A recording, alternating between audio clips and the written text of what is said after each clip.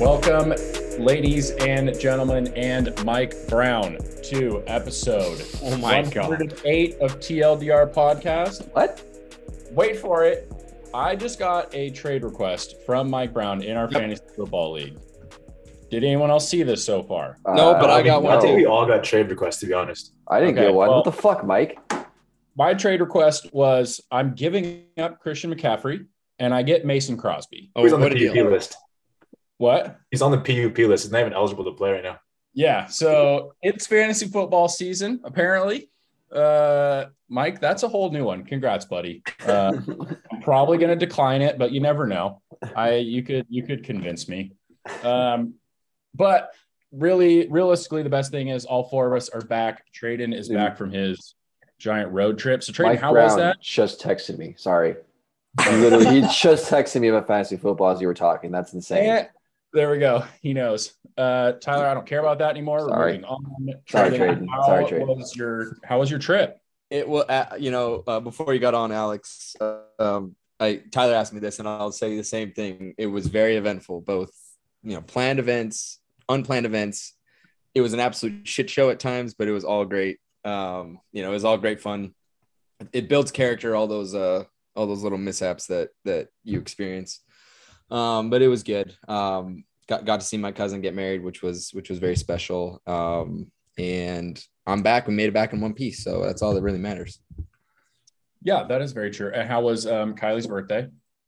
Kylie's birthday was fun. It coincides with a bunch of other shit that happens in July with my family. My dad's birthday, my sister's birthday, my parents' anniversary. It's just a fucking shit show. So one day we just celebrate everything.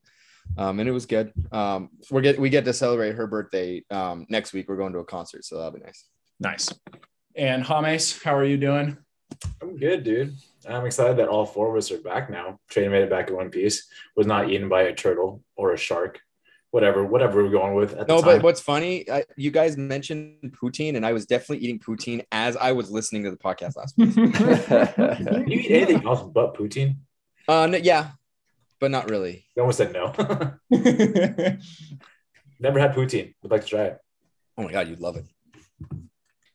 I have not either. Okay, James is good. Tyler, you spent the day in the ER. Not for yourself, though, luckily. Oh, yeah. Where are you? Your background's a little different. Yeah. I'm at a hotel. I'm in North Carolina doing a USA baseball camp. They invited me back last year, so I guess I did barely good enough job to be asked back to come. But yeah, it's been good. So North Carolina, very different. Freaking rain and thunderstorms in July. It's not at all like California, but it's always a good time. Fun to be around these some of the top new talent coming through the system. 2 of the top 5 draft picks in MLB were at the camp I worked last year. So it's definitely pretty cool to be a part of it and kind of see these kids before they get signed to some big league clubs. So yeah, it's definitely fun. But yeah, the little side trip to the ER today. Kid's fine, just a little bit dehydrated. Just needed to get some IV in him, but he'll be okay. Pedialyte, my man. Pedialyte. Oh yeah, all That's that. the answer. Sweet. Well, I'm glad we're all back. We're going to take a quick break, and then because Tradon just came from the Great White North, we're going to start with hockey.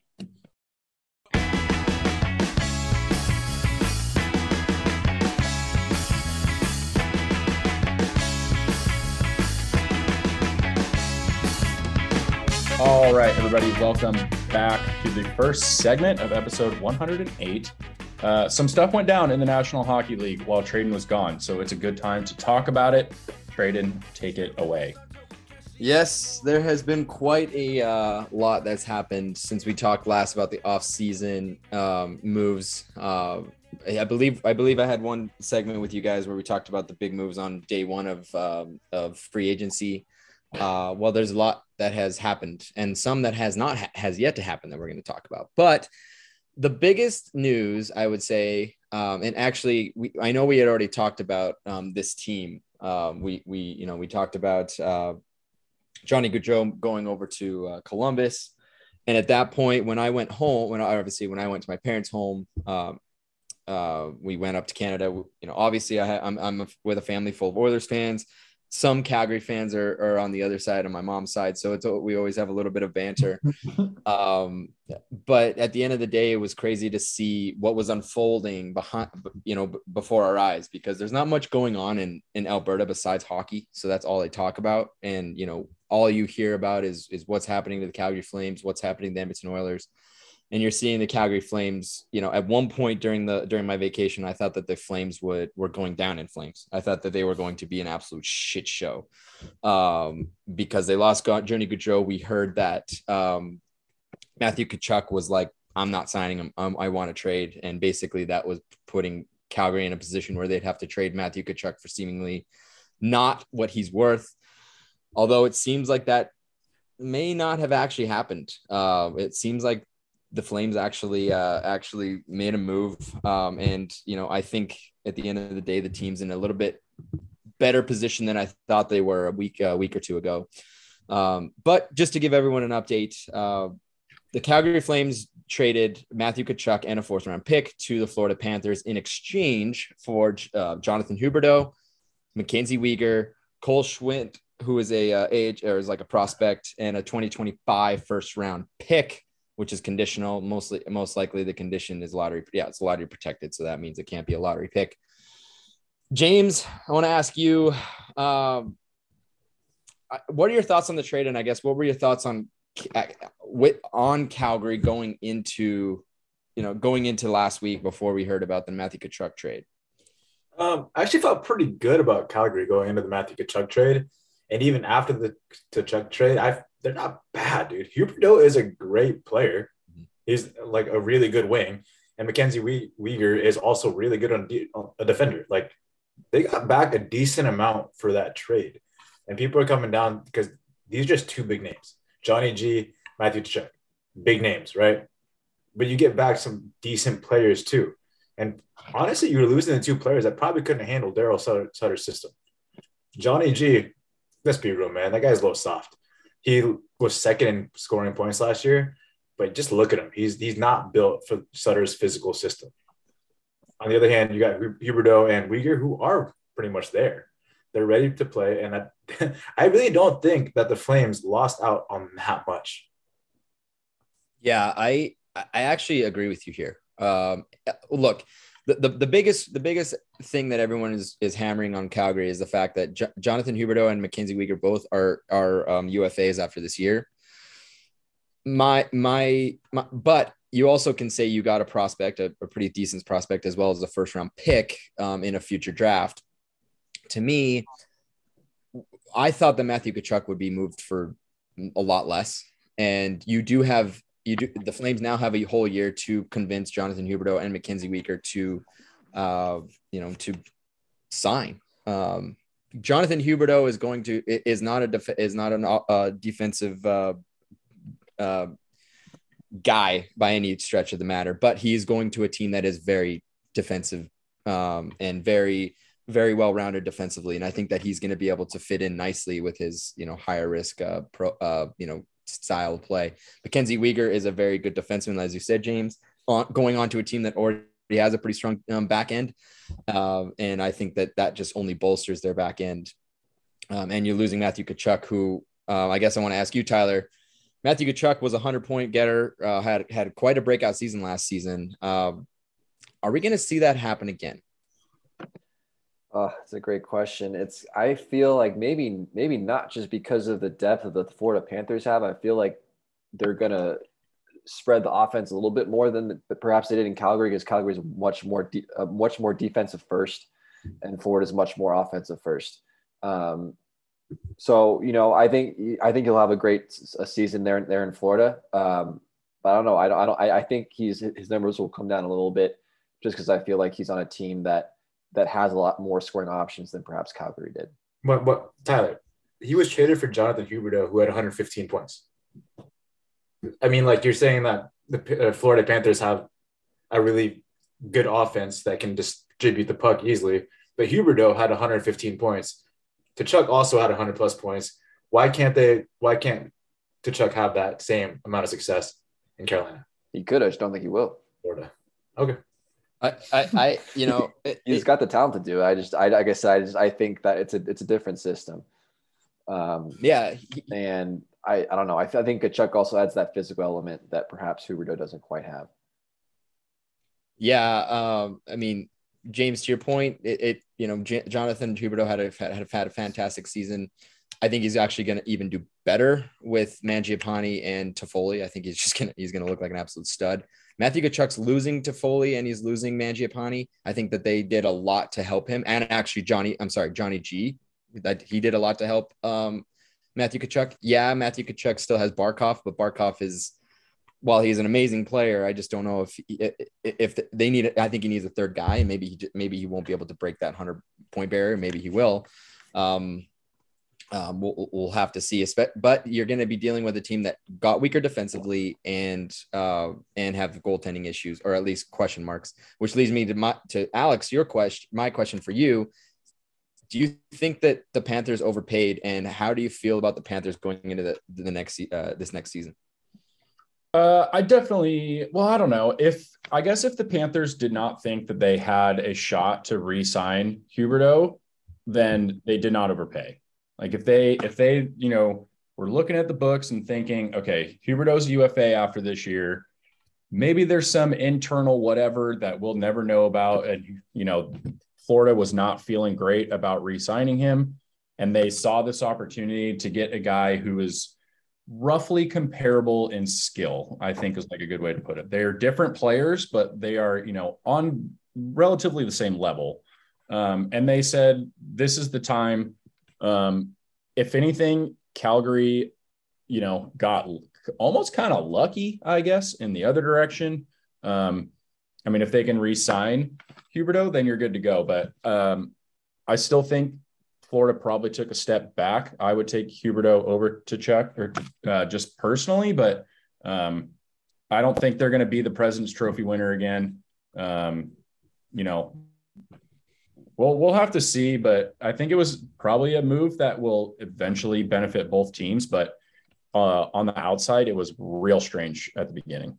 Yeah, it was. You're absolutely right. It was real strange early on. But I guess if we look at Florida Panthers season, they had a fantastic regular season, no problem there.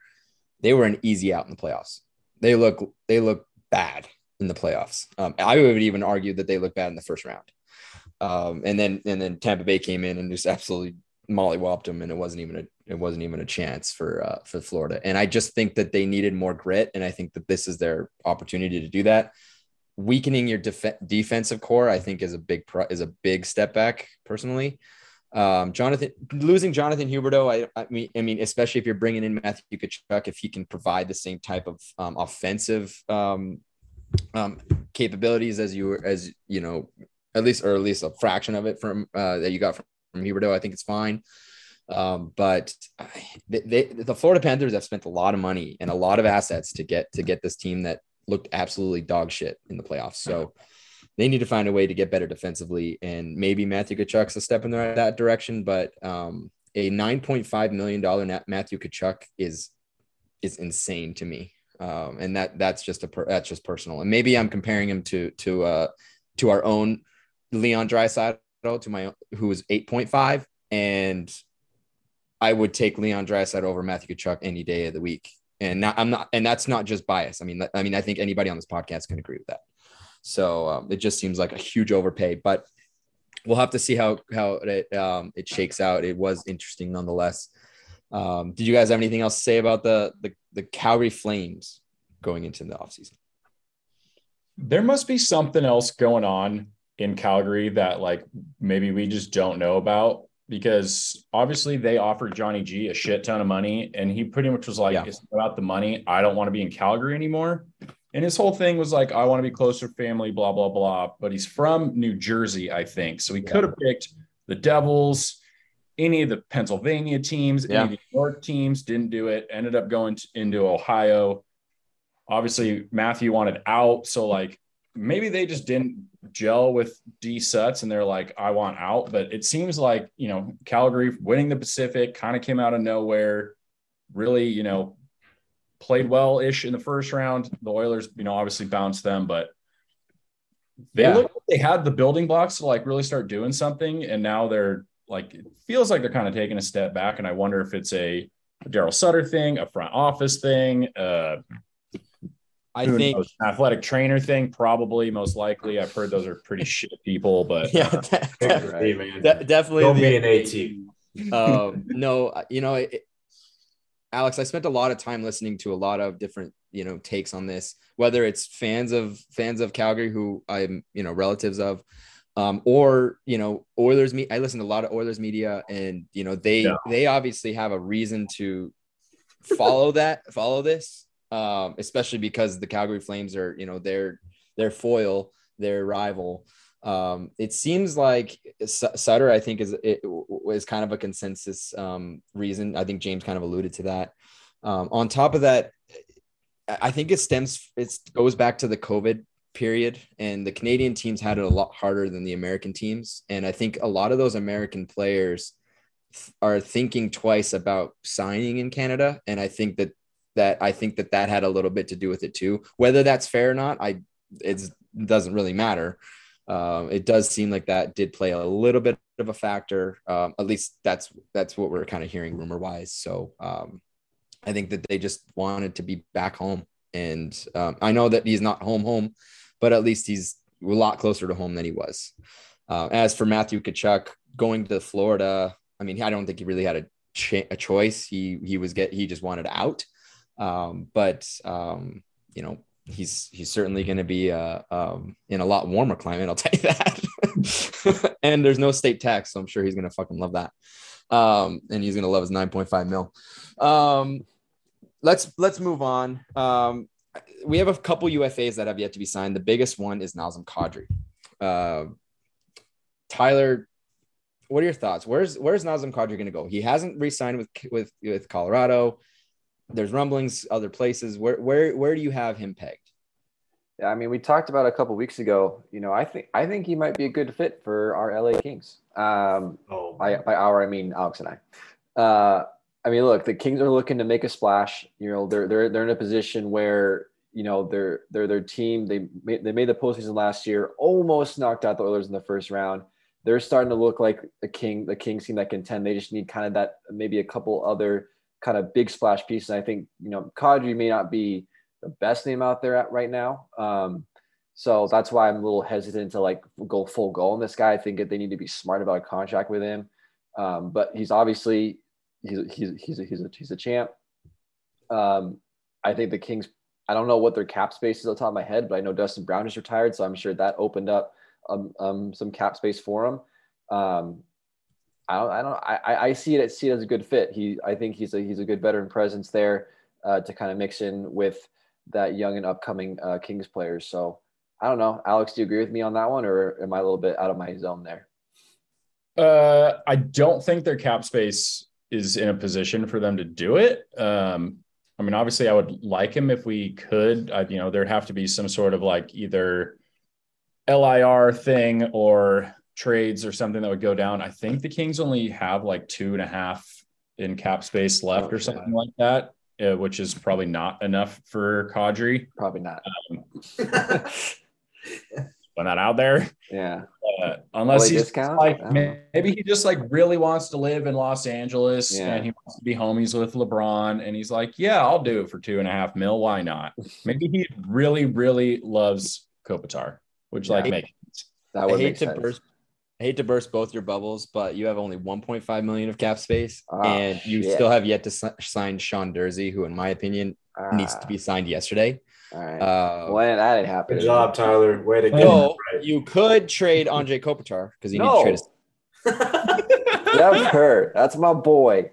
You see, and by signing Kevin Fiala the way you did, which I actually don't hate, I don't love, but I don't hate. I actually like it. You kind of signed away any chance of Nazem Kadri going to your team unless you can make a move. And you could, I guess, you can move out. You can move out Jonathan Quick, who I don't know who's going to take a 5.8 goalie who needs a walker to get on the ice, but crazier things happen in the NHL. Alex, do you have a Oh, actually, I'm sorry. Hold on, James. You were quick to say no to Tyler, so I want you a chance to team or at least call Tyler an idiot for whatever reason. Yeah, Tyler's an idiot because Tyler's an idiot. There doesn't need to be a reason there. Nazem Kadri's going to Calgary, though. He's going to go to the Flames. Flames have 9.5 mil just sitting there right now. And yeah, I know they have to sign somebody. I forgot who, but that's going to take away 3 mil, which leaves them with 6 million still on the books. Losing out on Johnny G and trading away Matthew Tkachuk gave them a lot more cap space than they actually anticipated. So they can now refill that void of toughness that Matthew Tkachuk left with Nazem Kadri. And Nazem Kadri isn't tougher than Tkachuk, but he's still made from the same cloth. They still have some tenacity in them. They still have some grit in them. And to be honest, they really only have 2 centers on that team right now. They have Elias Lindholm, and Michael Backlund. Those are the only 2 they really have that can produce at the NHL level. So might as well get a Stanley Cup winning center in Nazem Kadri. Yeah, I like that. I think there's a lot of rumors around Calgary, and I would not be shocked if he was once again in back in Canada. Alex, do you have a thought? I like the Calgary pick. If he doesn't want to go to Canada, look out Detroit Red Wings.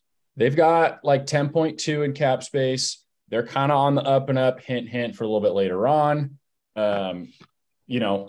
If he wants a big contract, they seem to be going in the right direction. The East was very top heavy last year, but we might see a little bit of movement this year in case he's trying to if he wants to be the dude somewhere, Detroit would be a good place to do it. Dylan Larkin's the captain. He's probably the longest tenured Red Wing at this point. But if he wants to go be a dude somewhere, obviously Detroit is pretty much Canada and it's really fucking cold there. So if he doesn't want to do that, I get it, but watch out for the Detroit Red Wings.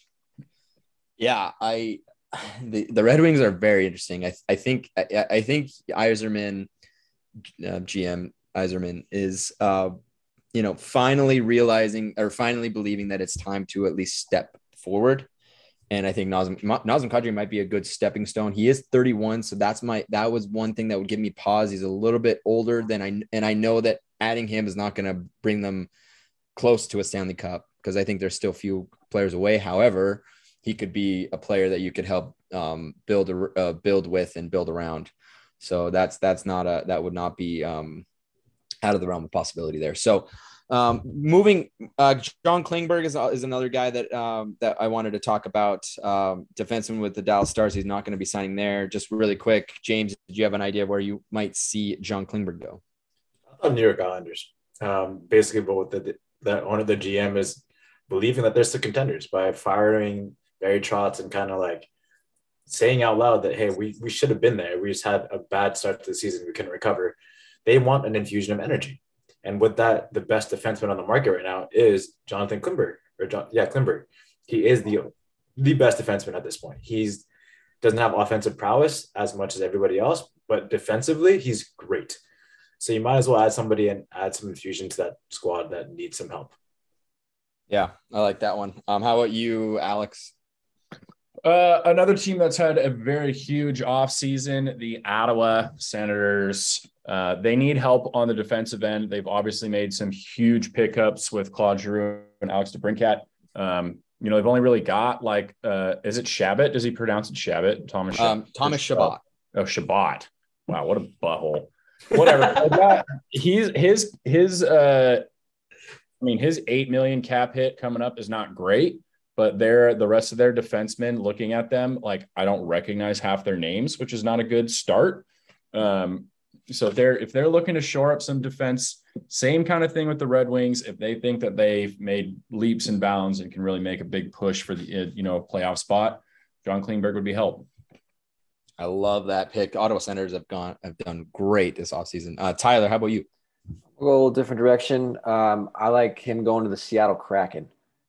This is a franchise that's again trying to rejuvenate that fan base after a rough first season. I think getting a guy like Klingberg in there can definitely help boost some of that fans' confidence that team can kind of start moving towards the right direction. And they got a lot of cap space to work with. Yeah, I really like that. I really like that pick too.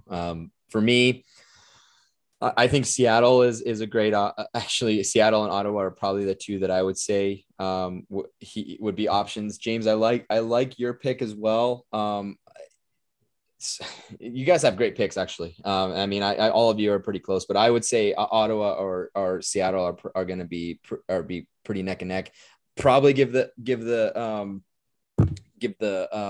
weight to Ottawa, just because I think they're in more of a win now mode. But Seattle really needs a defenseman that can play top minutes at even strength, and also quarterback a power play unit. That they need that, especially if you want to kind of keep the fan base kind of happy.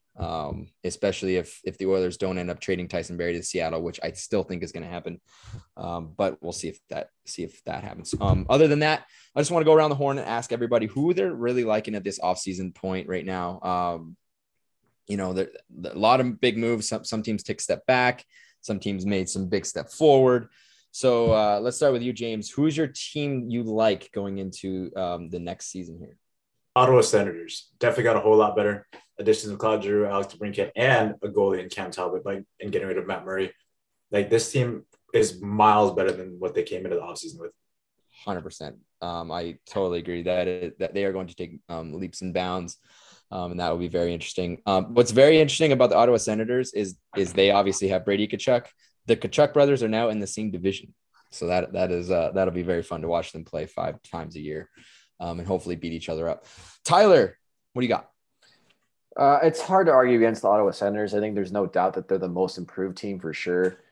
Just a team that I think is interesting. I don't know if it's necessarily I like them, but just I'm interested to see how their moves are going to play out. Is the Columbus Blue Jackets with the signing of Gaudreau, and just kind of see if that's a good fit in Columbus. I feel like that's a team that kind of comes out of nowhere a lot and just kind of puts things together. So I'm kind of interested to see what Columbus does and see if that Gaudreau fit is actually worth it. Yeah. Again, you can't argue against the Ottawa Senators here. What about you, Alex? I know you already kind of teased it, so you might as well say it. Well, I did two. I did one team that made the playoffs last year that I think made themselves better, which is the Carolina Hurricanes. Mm-hmm. I mean, they pretty much took Max Pacioretty from the Vegas Golden Knights for nothing, because the Knights are pieces of shit and have no idea what they're doing. And then, he's still when healthy, is still a 30-goal scorer, I think. They got Brett Burns also from the Sharks for also not a whole bunch. He's obviously not the player he used to be, but, just adding a little bit of veteran presence to a still pretty young Hurricanes team. I think they've made moves to try to be like a real cup contender. And then, the Detroit Red Wings, very similar to the Ottawa Senators. David Perron, Andrew Kopp, Ben Sherritt, Alimata, they've made big moves. Do I think they're a cup contender? No. I think they'll be better than they were last year, and I think they're on the right path. So if anything, they should just be an interesting team to watch to see what kind of steps forward they can take. Yeah. That's a great pick. I think among those winners that are teams that are in it, I think Edmonton got better. Obviously, I think Carolina, I agree with you. Carolina got better. Teams that got, obviously the teams that took a step back, I think Calgary's up there. Florida's up there, in my opinion. I have no idea what to think about Florida.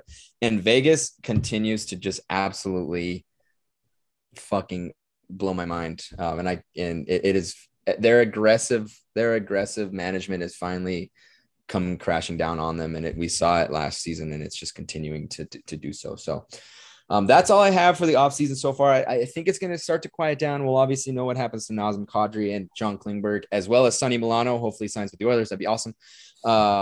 Doubtful, but it'd be fun.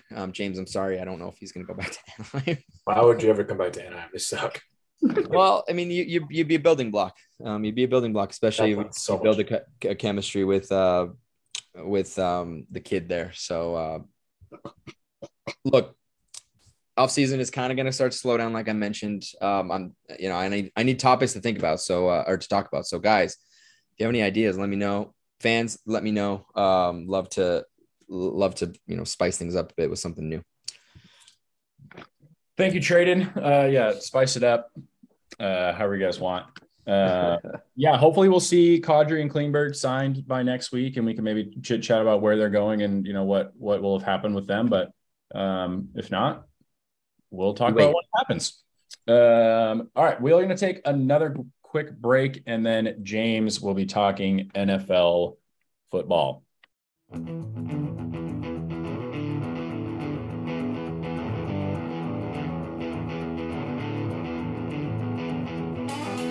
Welcome back.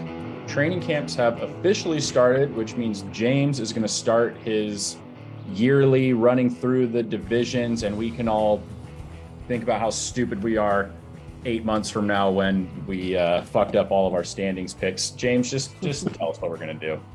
To be honest, though, like when we're right, we're right. But when we're wrong, we're really wrong. Like most of our picks that we decided we're going to go to playoffs, made playoffs. And then we also said that the Cincinnati Bengals were going to be the worst team in the NFL. And they made it to the Super Bowl. So when we're right, we're right. When we're wrong, we're really, really, really wrong. This week, we're going to start off with the NFC West, though.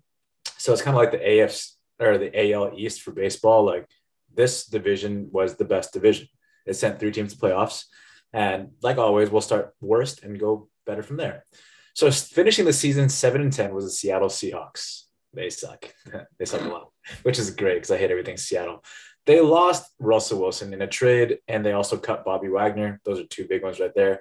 But they gained Noah Fant, Drew Lock, and Shelby Harris. The number 1 pick in the draft was Charlie Cross, an offensive top guy at Mississippi State.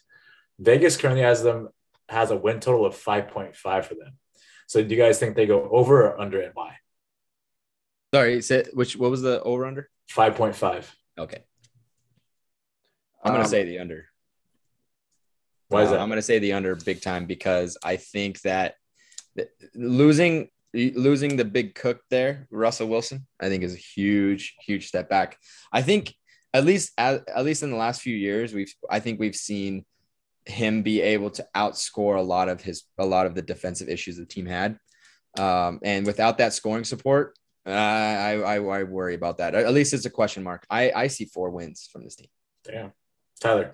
Yeah, I would also go under. I think they're going to be right at 5 is kind of where I had them picked. I just think losing Russell Wilson, that's going to be hard to just come back from and win more than 5 games, I feel like, especially in that division. I think it's going to be really, really tough for them. And they've kind of been trending downwards a little bit the last couple of years, and then you lose your franchise quarterback. Like that's just I don't see them winning more than 5. And Alex. Yeah, I've also got them under 5-12. I mean, hey, at least if DK Metcalf decides he wants to play and Tyler Lockett and Noah Fant, like that's not a bad top 2 receivers and tight end. It's just Drew Lock's throwing the football, so that's a problem. Didn't you say that the running back Rashad Penny was going to be one of your sleeper picks because they're never going to pass the ball because Drew Lock's their quarterback? Wasn't that you? Yeah. All right, good stuff. I also think under. I think they're going to go with 2 wins. They have no defense. They have no offense. Bye-bye, Seattle. It's nice knowing you. Moving on to fantasy here. Drew Lock is the quarterback. He's undrafted. We're not going to talk about him at all. Rashad Penny, he's going as running back 33, pick 109.1 on average.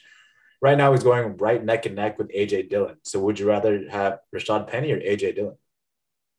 Well, now with Chris Carson retiring as of like this morning, yeah. You would, I mean, at least he's an RB1 on his own team. He will get majority of the workload. So I would take Penny. What about you guys? Yeah, I mean, I think just the fact that if you're the number 1 running back, you're getting most of especially at a team that is not going to have I will presume is not going to have a very great passing game. They're going to keep it on the ground. So that's pretty a simple one for me. Well, there's no nickels available, so I guess I'll take the penny. Oh my God. That was bad. Wow. Alex, real fast. His pick right now is 109.1. How much higher do you think he'll be after the Chris Carson news? Maybe like 10 picks, maybe like a round up, maybe a round or 2. I mean, again, like it can't, he was a sleeper for a reason. I don't think he's going to start jumping into people's like actual RB1s on their team, but I could see him making a round or 2 jump. Okay, cool. Moving on to wide receivers, you got DK Metcalf and Tyler Lockett. who Alex alluded to earlier. DK Metcalf is going as wide receiver 19, pick number 57. And Tyler Lockett's going as wide receiver 29, pick number 81. So you got to pick one wide receiver. Would you rather have DK in the 6th round or Tyler Lockett in the 9th round? Tradon, who would you have? I'm gonna say Lockett in the 9th. I think DK Metcalf at 6, given the fact that we don't know what the fuck this offense is gonna be like. I think that's too big of a risk. Tyler. I guess Metcalf, I just feel like he just has that potential to be that explosive guy. I mean, but then again, I feel like Lockett just is you kind of know what you're getting out of him. So I don't know. That's a tough one. I'm gonna lean towards Metcalf. Does it affect your answer at all to know that he's holding in? So he's like at training camp, but he's not practicing until he gets a new deal. I feel like more times than not, those issues do resolve. So no. Okay, and then Alex. I'm going to agree with Tradon. They're both of these wide receivers they're very boomer bust. But I bet there's very comparable wide receivers kind of going around where Metcalf is at with better quarterback situation. So I'd probably take Lockett and kind of hope for a big boomer bust kind of flex type player. I like that. Moving on to the next team, we have the San Francisco 49ers, my favorite team. Last season, 10-7. They made it to the NFC Championship game. In the offseason, they lost offensive guard Laken Tomlinson, who was a Pro Bowler, a cornerback in Kawan Williams, running back Raheem Mostert, and pretty soon, Jimmy Garoppolo. They also gained a cornerback in Charvarius Ward, who went from the Chiefs, and a safety in George Odom, who is now the best player on the team, according to Eric, because he's a safety. In the draft, they went into the draft and picked up defensive lineman Drake Jackson out of USC. Vegas currently has their win total at 9.5. Over, under, and why? Alex, what do you think? I had a really tough time with this one, mostly because I hate the 49ers, obviously. So I don't want to give them any credit. I still don't know what they're doing with Jimmy G. I saw the quote that they, the coach Shanahan and Lynch and Jimmy G all met, and they pretty much were like, yeah, man, we're moving on. But he's still on the team. They've had all offseason to trade him. I don't know where they're going to trade him at this point. So it wouldn't really surprise me if he was still just kind of there, because I don't know what else they're going to do with him. I'm going under. I think they go 9-8. I just don't – I could be very wrong here, but I just don't have that much, faith in Trey Lance right now. Tyler. I'm going to go over. I think they go 10-7, which I believe was their record last year. Yes, the quarterback situation is very interesting, and it's. I think a lot of people are kind of surprised that this team is pegged to do as well with how kind of weird their quarterback situation is. But you got to remember that this team is still very, very good in a lot of other areas, and they were very good last year, and they made it all the way to the NFC Championship game for a reason. And you could arguably say their quarterback play was not one of those reasons. So you're not wrong. I think if anything, they're only going to improve in that area. So I don't see why you can't put them at over.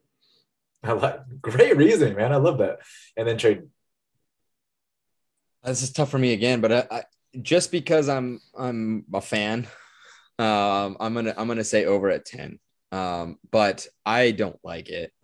if I was actually betting, I'd probably not bet at all because I don't know who my play caller is.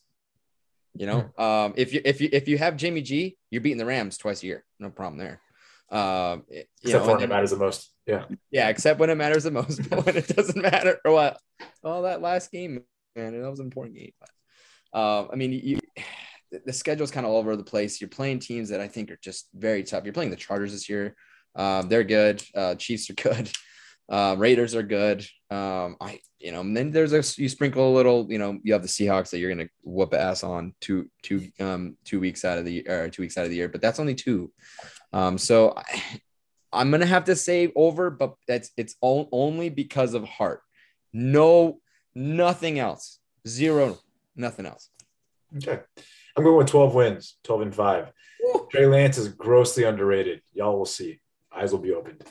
Moving on to fantasy here. We're just going to talk Trey Lance first. QB number 14, pick number 125 right now on average. He's going right between Derek Carr, who Alex loves, and Kirk Cousins, who Eric loves. Tradon, would you rather have who of the 3 would you rather have? Look, I'm a Derek Carr guy. I like Derek Carr, and that's again an emotional thing. I've never met the guy. I don't know why I say that, but I just, I think that his team got better. I think that he's gonna have a bounce back season, and Carr is just the better of the three, in my opinion. Tyler. Derek Carr, if you're listening, Tradon wants to hang out, eat some poutine together. I think it's a good idea. But I'm also gonna go Derek Carr. I just think, I think he's a guy that you just kind of know what you're getting. I think the weapons around him have only improved. I think you just gotta like his upside. And then Alex. I think Derek Carr is the answer if you haven't picked a quarterback somehow by this point. But if you've maybe reached for somebody and you want a little bit of like sneaky upside, then go for Trey Lance. Obviously, Kirk Cousins is the GOAT, Eric. It depends on what your situation is. I think Derek Carr is the best answer, but if you are really want to just bank on some big upside, go Trey Lance. Like that. Elijah Mitchell, running back number 24, pick number 72 on average. There's rumors of the 49ers going with a running back committee instead of a singular running back, which they don't normally do anyway. 8th round seems extremely high for a running back committee. Do you guys agree, yes or no? Yes. So you'd pick him in a later round? Yeah. Okay, cool. Moving on to Deebo Samuel. He may or may not play. Really depends on how this situation works out. But he's wide receiver number 6 right now and pick number 14. He's going before CeeDee Lamb and before Tyreek Hill. Would you pick CeeDee Lamb or Tyreek Hill over Deebo at this point? Yeah, both of them. Yeah. Okay, so Deebo will go way later than both those picks. Yeah. I didn't have Deebo. You and I did not have Deebo in our top 10. That's true. I didn't either, I don't think. I did. Nobody did. Wow. I did. Of course you did. You're a loser. George Kittle, who Tradon nailed, by the way. Tradon said George Kittle will be tight end number 5, and he's currently tight end number 5 off the board. Pick number 52. What is his ceiling with Trey Lance at QB? Does he go higher than his picks, or does he go lower than where he's picked? I mean, you got to say lower. You're assuming Trey Lance is going to run more than what Jimmy G did. And obviously, and then in that aspect, obviously George Kittle is an elite tight end blocker. So like if they're running schemes where Trey Lance is going to be running more often, George Kittle's probably going to be doing some blocking, which means he's not getting the ball in his hands, which means fantasy points are not going to him. So math. So lower. The answer is lower. Yeah, I'm not saying lower, but I gave my reasoning. I like that. Jade and Tyler, what do you guys think? Well, just going back to what we said about the tight ends last week or 2 weeks ago, we have him at 5. That's exactly where he's going to be. Okay. Enough said. I would also have to lean towards lower. It's so hard though, because we haven't really seen that Lance and that connection yet. But I do have to agree with kind of what Alex was saying. He's more running quarterback, so you have to figure that's probably going to eat up some points from him. So, but I don't. It's that's a tough one for me. Dude, Alex is like the savant of this episode. He's like answering every question with so much depth. It's crazy. Love it. Moving on to the next team. We got the Arizona Cardinals. Last season, 11-6. I don't know where they ended up in the playoffs. I don't remember. Sorry about it. This offseason, they lost cornerback Malcolm Butler, running back Chase Edmonds, wide receiver DeAndre Hopkins for 6 games, and defensive end Chandler Jones. But they did gain Kyler's roommate in college and teammate, obviously, and Marquise Hollywood Brown. In the draft, they drafted tight end Trey McBride out of Colorado State with their first pick. Vegas over-under is, again, 9.5. Tyler, over or under? I think they're going to be under. I think they're going to be around that 8-9 range. Just because, I don't know, I'm not as high on Kyler Murray as I once was. I think that last half of the season was really telling. Obviously, you have Hopkins out for almost half the season. I think that's going to, affect them a little bit. So I think they're going to be under. I think they're kind of be the kind of third place team in this division. Tradon, what do you think? I actually think under. I don't like, I don't like the fact that you're starting out with an offense that is either suspended or injured. And I don't like the fact that you're starting against the Chiefs, Chargers, and the Raiders. I'm sorry, the Rams, Raiders, and the Chiefs. I don't like that's a gauntlet if I've ever seen one, especially given the fact that you don't have DeAndre Hopkins. That's tough. And I wouldn't be surprised if they were 0-3 in the first 3 games. That's going to make it tough to kind of to climb out of. I know that Kyler Murray is a great quarterback. He's great. I just with Hopkins suspension, I just question their ability to really get going early. I know that Marquise Brown is a nice pickup, but you kind of need the whole deal when you're playing in this division. This division's tough. So I see it under this year. And then Alex. I'm also going under. I think we've seen without DeAndre Hopkins, Kyler Murray has really struggled. And Hollywood Brown's a great player, but he's no DeAndre Hopkins. Who else is kind of there, I guess, at this point? And we know we've seen hot starts and then they fade. This has been the last 2 years now. It's just sort of a Kyler, Cliff Kingsbury like kind of thing that they just fade at the end. And Tradon's right. This is still a tough division. It's maybe not as good as it was last year. But this is no joke division. And I don't think the Cardinals have gotten any better. So I'm going to go the under. I agree. I have them at 7 games. The DeAndre Hopkins thing is going to hurt them way more than they think. Moving on to fantasy, Kyler Murray, QB number 5 currently, pick number 63. Tyler, obviously, my question is not going to apply to you because you think no. But does he have the potential to finish as a top 2 QB? Tyler says no because he alluded to it earlier. What about Tradon and Alex? What do you guys think? Top 2 QB in fantasy? No, I mean, Josh Allen's so good. He'll probably 1 and 2. Yeah. See, no, I can't see that.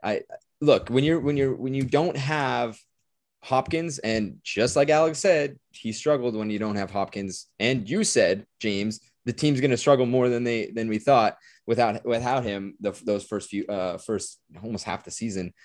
No, there's no freaking way. He can't run his way out of it. He's not a Josh Allen.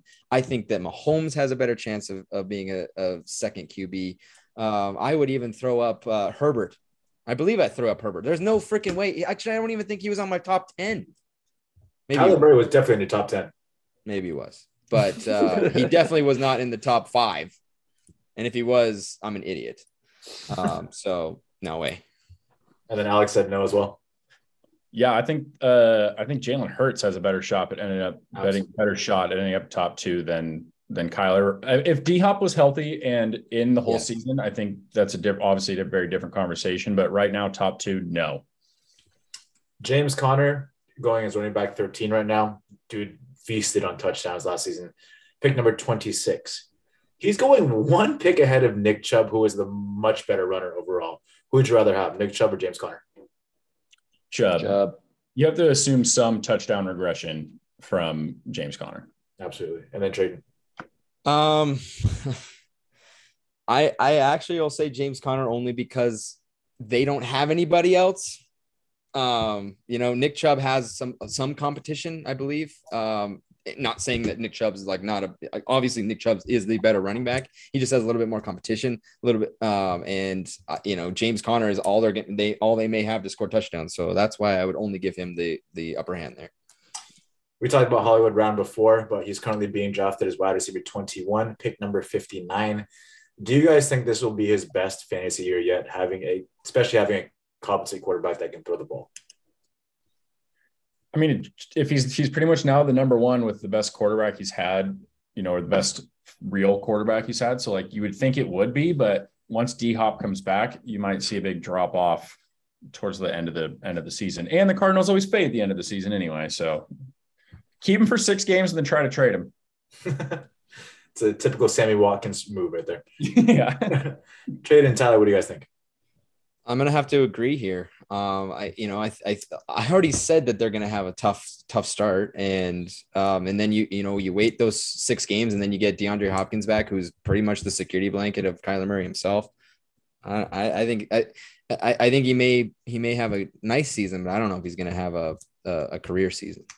And then Tyler. Yeah, I agree with Tradon. I mean, I think he'll do fine, but I don't think it's going to be eye-poppingly good. I think he'll be decent, but I think that's the best he's going to do.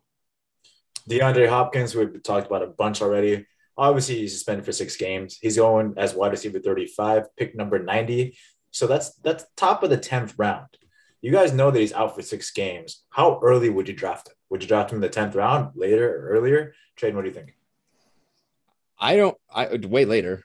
I mean, I don't know that you can. You can't afford to keep that kind of roster pick. You can't afford to keep a roster spot there, especially when we know the first 3 weeks running backs are going to go down, wide receivers are going to go down. They always fucking do. And you can't have a guy who's going to be out there for 6 weeks on your roster when you don't have the room for that, especially when, is he going to be completely ready to go in 6 weeks? I don't know. In my fantasy league, I allow you to stash players on your IR who are suspended, right?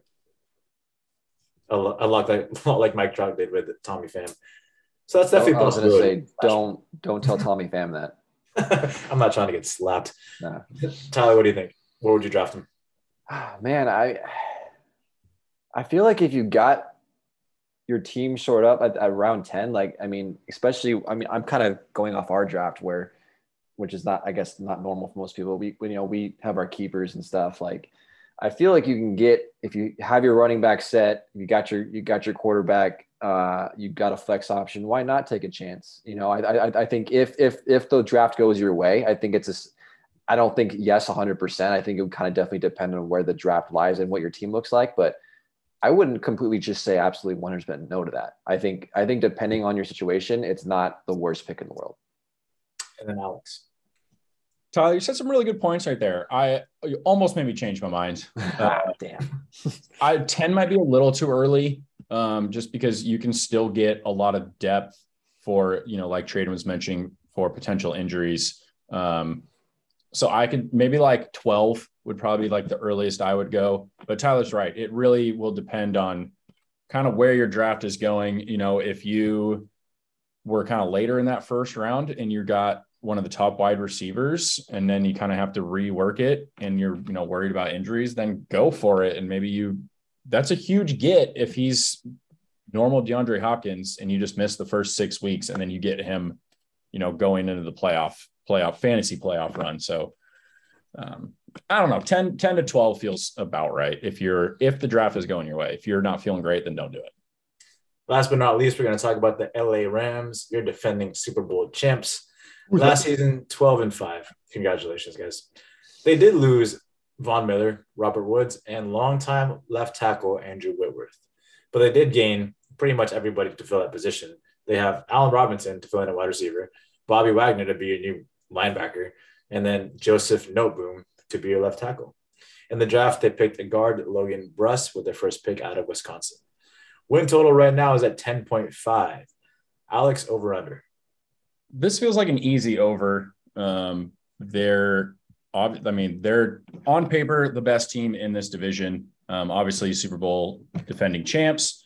You would just think another year with Matthew Stafford in Sean McVay's system, they're just going to get even better. They're upgrading Allen Robinson over Robert Woods. Obviously Woods got hurt a lot of the way through. They picked up OBJ, obviously, but this feels like an easy over. I got him at 13-4. Wow, good. Tyler. Yeah, I think I agree with Alex. I think 10.5 is a little bit low for them, to be honest with you. A little insulting, to be honest, but that's fine. That's fine. We'll just prove them wrong. Obviously, it's very hard to repeat a Super Bowl champs, but I don't have any reason to doubt that this Rams team is going to be very good and win a lot of games. I got about 12 or 13 wins for them as well. They pretty much brought everyone back for the most part, except for those couple that James mentioned. You got to believe that Cooper Kupp's going to come down a little bit from an all-time season he had last year, but I think, they still have the depth there. Matthew Stafford is still fantastic. I think their chemistry on offense is probably the best in the league. Defense always going to be good with Aaron Donald running the show. So easy over. And then Tradon. Yeah, it's not an easy over, guys. Nothing's easy in this league. And I actually am going to say it is an over, but very slight. It's just 10.5, right, James? Correct. So I'm going to say rate of 11. And that's honestly being generous. They're going to have a target on their back according to stats. They have the third toughest schedule in the league.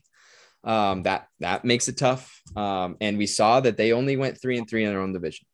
That's not very great.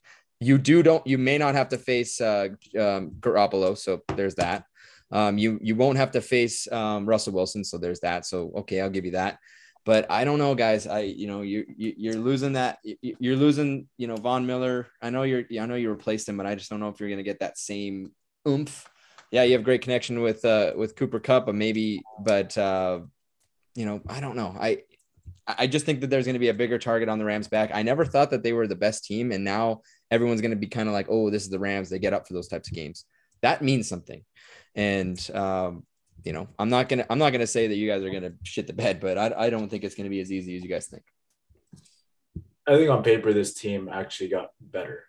Bobby Wagner is not washed by any means. He's a phenomenal linebacker. Everything about this team got better, but I still have them only at 12 wins. Reason being is that, yeah, they're good, but you still got to fight every single game. And it's just, how is that chemistry going to pan out? And how is that going to work week in and week out? How are injuries going to happen? There's always that element of luck, and we'll see. Alex, I agree. Tyler, I agree. They are the best team in the National Football League. They look great. Let's see how week 1 goes. Moving on to fantasy. Matthew Stafford, pick number 103, quarterback number 12. Would anybody pick him inside the top 10? Would he be starting quarterback for any of you guys? Probably not. I mean, he's obviously got no running ability. But if one of those other guys starts to falter, he's a great guy to pick up. Definitely had some interception problems last year, but when you got Cooper Kupp and Allen Robinson, then that's a good little wide receiver core to be throwing to. Tyler. Yeah, I agree. I don't think he quite has the versatility to be a great fantasy quarterback, but I think he's kind of right in the middle. So I think he's a depth piece. So I mean, if you have an injury or you're trying to keep a guy that isn't doing as well, I think Stafford's a good kind of QB2. Even that doesn't really exist, but that's kind of where he is. And then Tradon. I mean, I don't have very much to add. You guys just hit the nail on the head. Don't mean to be lack of depth, as James has called me out on, but that's all I got. I don't have anything else to say. Running back Cam Akers, pick number 30, running back 15 right now. Going right next to Saquon Barkley. Saquon or Cam? Rapid fire. Tradon, who you got? Oh, I'm going to say, I'm going to say Saquon just because I guess the offense with the Rams is just too dynamic that I think that he may not get the touches that you'd like to see, and Saquon might just simply get more action, and that alone is going to give you more points. Tyler. Cam. And Alex. I'm going Saquon. I think there's a bit of a committee in Los Angeles right now, and kind of what Tradon was saying, I think Saquon's going to be the main running back. Obviously big injury issues there, but I think you have to go Saquon right there. Well, I mean, Saquon was in my top 10. He's my number 10 running back. So I definitely pick Saquon. Last but not least, Cooper Kupp, wide receiver number 1, obviously going as pick number 3 on average. Would you guys pick him at 1 or 2? Probably a little early for me. Tyler. 2. Wow. Okay. And then Tradon. I just think that running still is just too much of a premium in this game. And I don't know that you can bring him above 2. I think 3 is right where he lands. So 2, 3, and 3. Awesome. Yeah. That wraps up NFC West. Thank you guys for listening. Thank you, James. Hopefully, we did some good predicting this time. I don't know, James, 2 wins for the Seahawks seems a little brutal. I hate Seattle. It's like I hate Chicago. James hates Seattle. We're going to take a quick break. And now we are coming out of the All-Star break, and Tyler is going to take us through what's going on in the baseball world.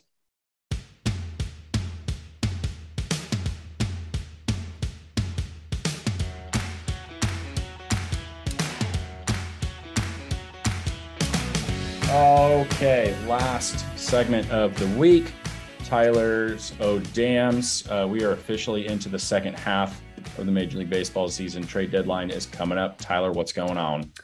Oh, damn. I just saw this. This is completely not part of what I discussed, but the Yankees and the Mets are currently playing a series. It's the first time ever that they play each other when both teams are in first place.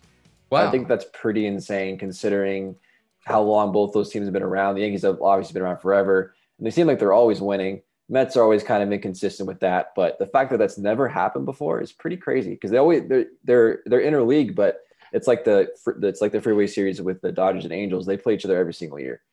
So the fact that that's never happened is pretty wild. Mets won game one. They're currently tied 2-2 in the eighth. So if you want some good midsummer baseball, tune into Mets Yankees on ESPN. It's definitely a good one. But moving on to my dams from the week, the All-Star game that we were recording during last week concluded. The American League won again. They seem to always freaking win it. They won 3-2. Got off to a really good start for the National League. They got up to a 2-0 start in the first inning and pretty much didn't do a shit after that.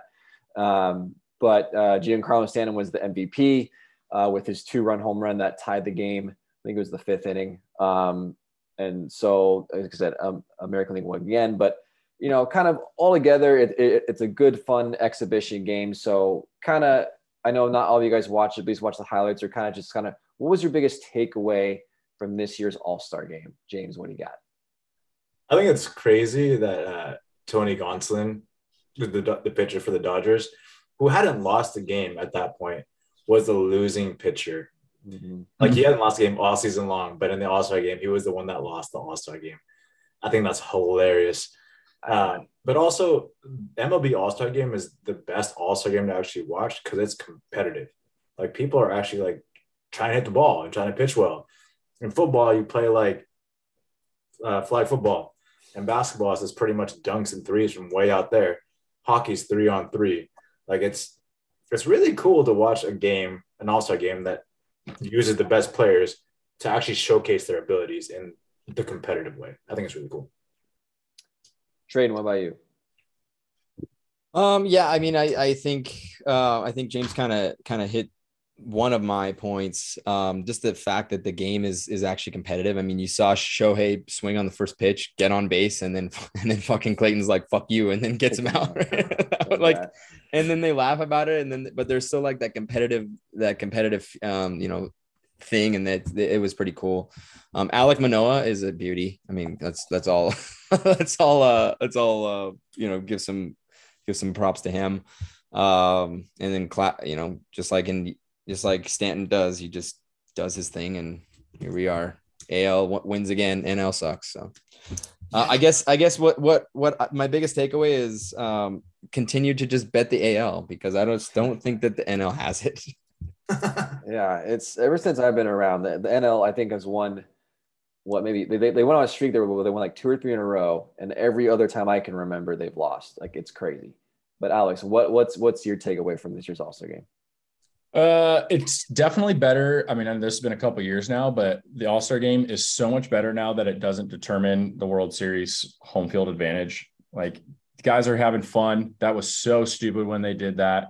Obviously, like Shohei saying, I'm swinging first pitch, then swings on the first pitch and then gets picked off. Like it doesn't matter. It's all good fun. Obviously, like you're in LA, you get to see Shohei in the first at bat of the game is pretty sweet.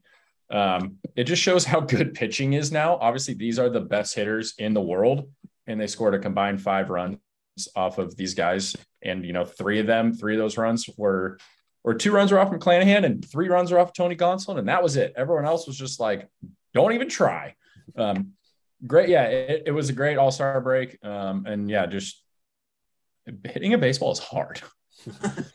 Yes, it is. Yeah, I mean, for me, my biggest takeaway was seeing Kershaw start that All-Star game in front of the Dodger Stadium crowd. I mean, that was amazing. I think that's going to be my biggest memory from this year's All-Star game. Did you cry? For sure. I cried. I mean, I was doing the podcast while it was happening, so I had to hold it together.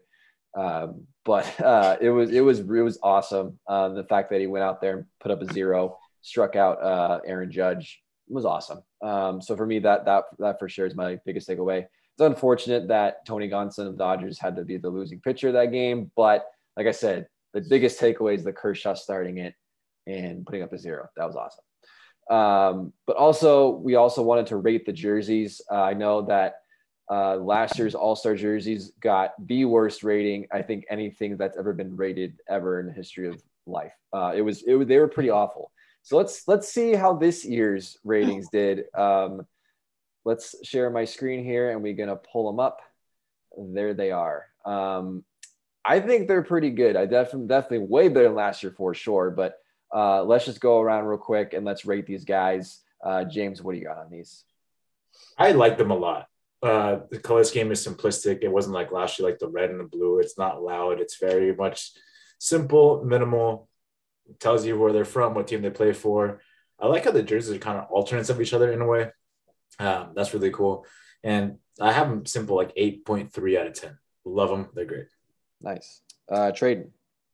Yeah, I agree. I mean, they're clean. They show obviously the logos on the front are all just basically the same, just put in a color scheme that, kind of matches each other. But then they're they are opposite each other as well between the two leagues. I'm going to give these guys an 8.2. Alex. Yeah, I agree with Tradon. I like how they're pretty much the team's normal jerseys, but just, a little all-star-y up, I guess. I like the little star in the hat just to be like, yeah, we're all-stars. Woo! I wish they were like, I guess, a little more LA-y. Like the colors are a little bland, but other than that, they're obviously miles and miles better than the ones from last year. I'm going to give them just a solid 8. All right. Yeah, I agree with you guys. My only kind of critique is just, I don't know if you guys are familiar with Vanderbilt's jersey college. They pretty much look exactly like them. But I think for this purpose, I thought on the field, they looked fantastic. I thought they popped. I think I liked the way how they did it. It was much more simple. They didn't try too hard like last year, which I definitely like.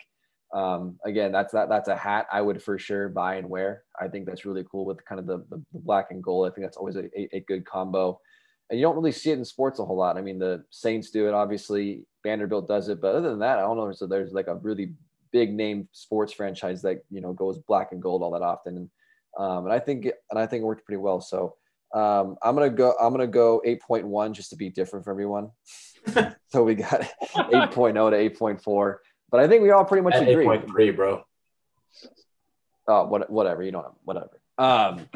Close enough. But yeah, we pretty much all agree, which doesn't happen very often. I feel like we always have a little bit different of opinions on these jersey ratings, but we all kind of agree right around an 8. So yeah, moving on to other ODAMs. This was a major ODAM. This happened, what was it, Friday night? The Toronto Blue Jays put up 4 touchdowns on the Boston Red Sox, 28 points. It was insane. It was almost more the Red Sox fault than it was the Blue Jays success. Some pretty awful defensive plays all game long. The Red Sox are not looking very good right now. The Blue Jays are looking the opposite. This AL East is insane. This AL wildcard is insane. So we're gonna kind of go around and just talk about the AL wildcard and just kind of where you think this is going. I think so many teams have been on roller coasters all year. It's been insane. Do you guys think the Red Sox? I mean, we talked about the Red Sox a month ago, saying, "Oh, they're hot, maybe they'll make it," and then Tradon was like, "No way." And then the Red Sox like won a bunch of games, like, "Ha, Tradon, you suck." And now the Red Sox suck again, and we're like, "Oh, maybe Tradon was right." So, Tradon, I guess I'll start with you. Kind of just obviously first thoughts on this game of the Blue Jays scoring 28, and then kind of where you see the wild card picture happening. Did anyone else watch it? No, I watched highlights, but I was on my way to Dodger Stadium while it was kind of okay. So I was the only one that watched it because obviously I'm in Canada. We were at a pub, and everyone's a Blue Jays fan in Canada. We came in the third inning, and it was 14-0 or 14-0. And I was like, holy fuck. It might have been 14-1, whatever. And we're like, holy shit. And all of a sudden, fourth, fifth inning, one of the innings, they put up 11 runs. It was unfucking believable. And I was with, my uncle, my dad, and a couple of the family members. That I haven't watched much baseball, but that is by far the worst defensive baseball I have ever fucking seen in my entire life. It was like me playing MLB The Show, like because I can't play defense. That was what I was watching. There were three guys that were in the infield as the ball got popped up, and it went between all three of them. The pitcher didn't move. None of them moved. That was one of the few that they missed. It was unbelievable. So yeah, the Blue Jays looked hot, but trust me, the Red Sox made them look really bad. And they don't. And my chicken dicks chance of them going into the playoffs is back on. There's no chicken dicks chance they're making it in. That is my prediction there. The Baltimore Orioles though, got my eye on you. I like that. I like that they are that they're climbing up. But you still have the Mariners that have just looked very, very good as of late, and I think the Mariners are going to pick that spot in the wild card race anyway. So. Yeah, well, you said chicken dick chance again, so that's the Red Sox magic word for going on a run. So you messed it up. I did. I fucked up. We will see. We'll see what happens. But Alex, what are your thoughts on that game and then kind of the AL wildcard at the moment? I mean, it happens to every team every once. I mean, not 28. 28's a lot, but you get shit on every once in a while. But yeah, Tradon, you're not wrong. That's some of the worst defense I've ever seen over like a week span. Like the Red Sox are they're struggling right now. There's just no way to sugarcoat it. Obviously they're dealing with a lot of injuries. They just do not have the depth. People are playing out of position. At one point, Christian Vasquez, who's a catcher, he's playing first base, catches the ball, but he took his foot off before the ball got there. And he was like, what did I do? And they're like, bro, you got to be touching it. It's like, are you little league? Like, I know you catch, but like, that's just like basic baseball fundamentals. So, the Sox are in trouble for sure. Looking at the standings, like it was this crazy thing where there's like, wow, there's all these teams kind of in it. And now you're looking at it, you're like, okay, Cleveland, I just saw they could possibly trade Shane Bieber. Baltimore is kind of playing with house money. Boston is struggling. The White Sox are also hurt again. Like it could almost kind of be like the Eastern Conference in the NHL where you're like, oh, it's done. Like these are the teams that are going to make the playoffs, which is super lame. The only thing that could be interesting if Boston decides to blow it up and start selling off some of these pieces, that'll make this next week really interesting. Yeah, we're going to get to trade deadline stuff here in a minute, but James, same question about the game and then kind of where you see this AL wildcard playing out. At what point do you give up during a game? Like, do you just stop caring? They gave up after the second inning, bud. Yeah, but how many points? How many points? You're like, I'm just not good. First of all, runs. Don't ever say points in baseball. How many points would it take for you to give up? I don't know. I feel like a 10-run lead is kind of that cap. We're like, okay, fuck, let's just get this game over with. For me. But the thing is, they have to end the game. They have to play defense. Yeah, that's tough. If you give up, it's just going to get worse. Which is quite on what the Red Sox. I mean, they gave up and they didn't play defense, which made it even worse. So. Yeah, that's my thoughts on the game, man. Like it is, but like the Red Sox just blew it, and then they stopped caring. In terms of the wild card, the Blue Jays, Rays, and surprisingly, like to go against what Alex said, I like the White Sox, even though they're injured again. I think they're like as a team, their mentality is to, okay, we got to start winning now, or we're not making it, and it's starting to show. They're bringing some gritty scores, and they're playing some gritty baseball to try and squeeze out any win they can get. You think the White Sox over the Mariners? Yeah. They're like 5 games behind. Yeah, wait for it. Oh, okay. I hate Seattle. It's a lot of baseball. I hate Seattle. I want Seattle to make it just because it's been so long. They've got the longest drought. I would love to see Baltimore in there too. I just think that would be a crazy story. I don't think they're going to quite do it. I think if any team on the outside looking in it is going to make it, it is going to be the White Sox. But they're going to have to climb a lot of teams to do it. I think Toronto's going to be in there for sure. And then I think it's kind of just Tampa Bay and some other team. But yeah, it'll be interesting to watch for sure. And yeah, those games are always just what the hell happened, man. It's crazy. They almost met a record. 30 was the record, guys. Yeah, You should have done it, man. Let's be in the record. That's what I was. Yeah, I know. They I was fucked like, off. at that point, I was like, dude, just go for the record. You know, that's kind of what you want. But they didn't. They couldn't quite do it. If only they had a couple more guys on base during a home run or something. Oh well. Try again next year. Yeah, the Red Sox are not looking great. But that brings us to my last point here is the trade deadline, ladies and gentlemen, is July 31st, which is on Sunday. So we're coming up. Obviously, last week we talked a lot about Juan Soto and kind of his prospects. So my question to the boys is like, what is a team or player that you have your eyes on, the one that you're really interested to see where they're going to go or what they're going to do besides Juan Soto, since we already talked about that everyone's talking about Juan Soto, rightfully so. But other than him, like what's the team or player that you're really interested in seeing being moved? Alex, who you got? I mean, as a Dodgers fan, I'm interested to see what sort of bullpen help they get, just based on how many injuries they've been dealing with over there. Obviously, they're in the Juan Soto sweepstakes. But I think on a not my team, what the Mets and the Braves do respectively, because they're kind of one of the only divisions now that, other than maybe like the NL Central that has, a good little battle going on. And those are obviously two teams with World Series aspirations. So I really want to see kind of what they do. Maybe they do like a Cubs Brewers thing from like 2008 when the Brewers got CC Sabathia and the Cubs got Rich Harden and they were trying to like duke it out. Maybe those guys are both trying to go for the same player. So I'm looking at what the Mets and the Braves are going to be doing. Really curious about what's happening there. Yeah, I like that. That's definitely the best division race in baseball for sure. James, what about you? I'm really interested to see what happens to Wilson Contreras, the catch out of the Cubs. I was on Twitter yesterday, and it's just kind of disheartening and sad to see him just giving like his last hugs, because he knows that's his last game playing in Chicago as a player at the Cubs. And it's just like he's spent his entire career there. He loves being there. He bleeds Cubs colors, and he's going to be gone. And it's just very interesting because typically he's going to be traded to a team that's going to win now, a contender. And a lot of times you have these pitchers who are familiar with their certain backstops, their catchers. And it might be weird to have a new catcher come in there who is going to be playing damn near every day because of his bat and how good his bat is. And he's having to adjust to those pitches and the chemistry there. And it's going to be weird to see how that turns out. But I'm interested to see what happens.